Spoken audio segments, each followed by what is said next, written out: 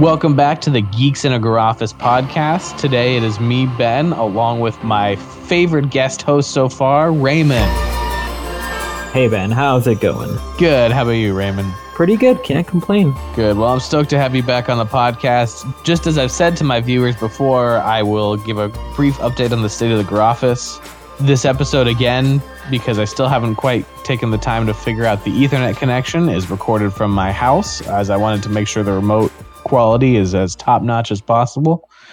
The Garoffice is not the cleanest it's ever been. I have a lot of my camera bags open. I'm planning to repack them into a more efficient format, a more efficient manner, so that I don't have cables I don't need in my camera bags, and I always have what I need when it's there. And of course, moving into the Garoffice, I want to make sure that stuff is accessible.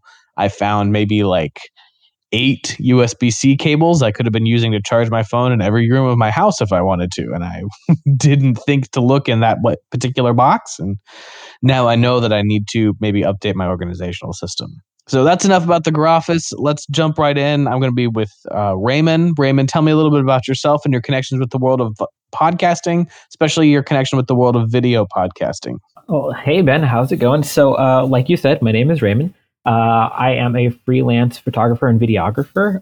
And in regards to podcasting and video podcasting, I took a course, I want to say about 6 or 7 years ago in college to introduce me to podcasting. And it just so happened to be the one random class that saved me a lot of headache because in the subsequent jobs that I've had after that, I've hosted, ran, edited a couple of podcasts, both audio and video, and to this day I still do a for fun video podcast with some friends. So I stay fairly active in the world of podcasting. Well, I think that's fantastic. Just starting into the world of podcast hosting myself and podcast creating, I can tell why it's something that you are excited about. It's a lot of fun, and I want to hear more about your endeavors in the world of video podcasting. Specifically, if you could share with me a little bit about what makes video podcasting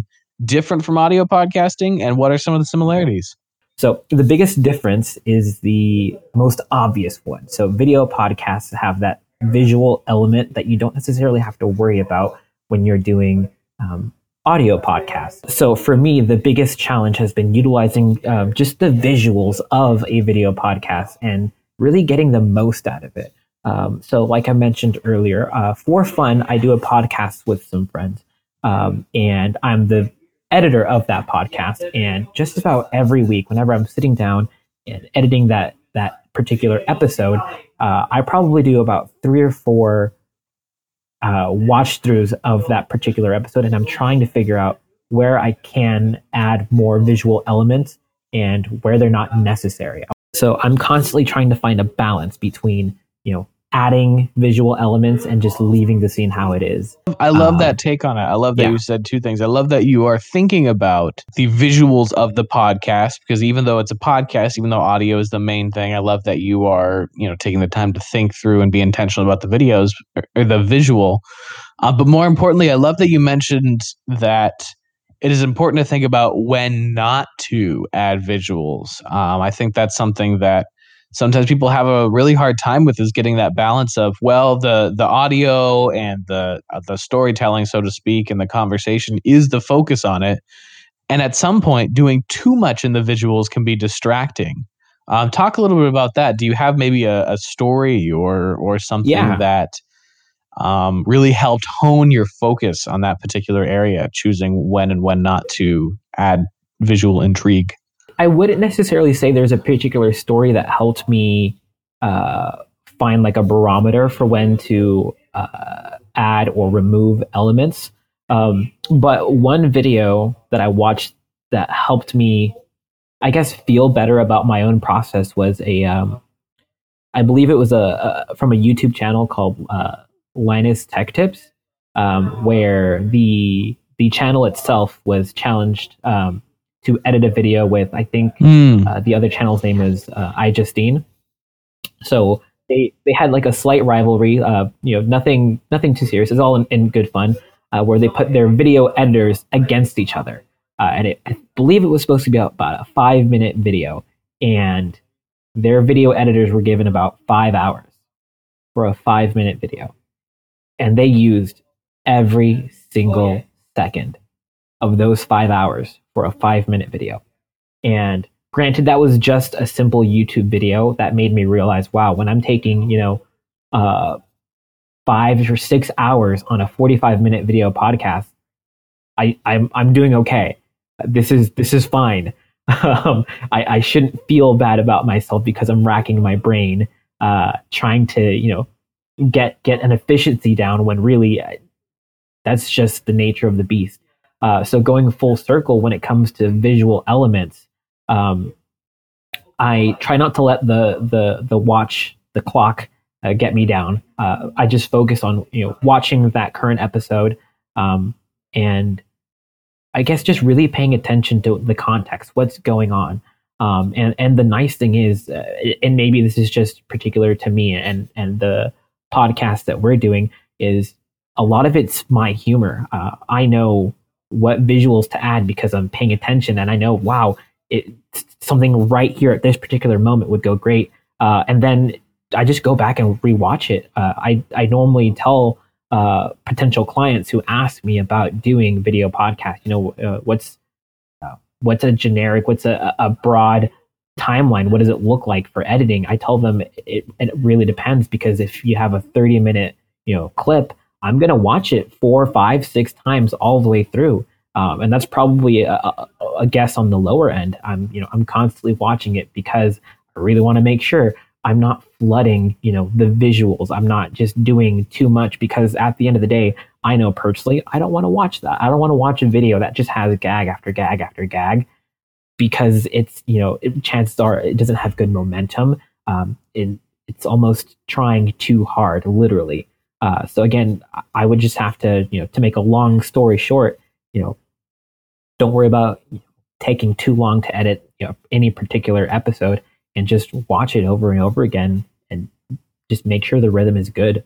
Yeah, that's great. I love that. I think that's definitely a great way of thinking about it. I know for me, one of the things that I had to learn early on about video editing is that there's always more that you can do, and at some point you just have to stop. So it's finding that balance, right? Mm-hmm. Of, okay, I know after some time, after you've done a lot of work, you can look at the body of work and say, I know what worked, I know what didn't, I know what's too much. And you get kind of into this rhythm of, okay, there's absolutely more I could do, but I know that this is done. I know that this is complete. I know that people are going to like it. And I know that the people who asked me to work on this project are going to like it. And that feeling of knowing when something is complete, it can be kind of elusive, especially if you're working for people who really know what they're doing. But it's very rewarding when you are in a rhythm like that. Absolutely. And one thing you could always do when you find yourself at that, crossroads, do I finish here or do I try something new? At least one of the tactics I use is I'm gonna always finish here. If I feel like I can finish and it's a good solid episode, export it and then keep a mental note of what I wanted to try, and that way the next time I'm sitting down and editing, I can try that first. That way I'll know if it's going to take too much time, if it's not going to work. That way I'm not spending or wasting time on something that just isn't going to add anything to the current episode. I love that. Just real quick, I'm going to talk about this a lot on this podcast, I'm sure, but I'm a huge fan of creating a lot. And then you can look at it and say, this worked, this didn't, this worked, this didn't. Mm-hmm. But as much as pre-production is critical, don't overthink it on the pre-production, and like you're saying, don't overthink it in the edit. If you have something you want to try it next time. Wrap up what you're working on and be intentional about next time you're doing a project. Give it a shot, and then it'll either work or it didn't. Yeah. But you had the experience, And that's why there's that popular saying, you got to keep it simple. Absolutely. Well, Raymond, thank you so much. This has been an absolute pleasure. I appreciate you taking the time to be on this podcast, and I am stoked for next time we get to be together for this. Yeah, well, thank you for having me so much. Absolutely. And for those of you listening, thanks again for taking a listen to the Geeks in a Garage podcast. I am stoked to be your host, and I look forward to next time.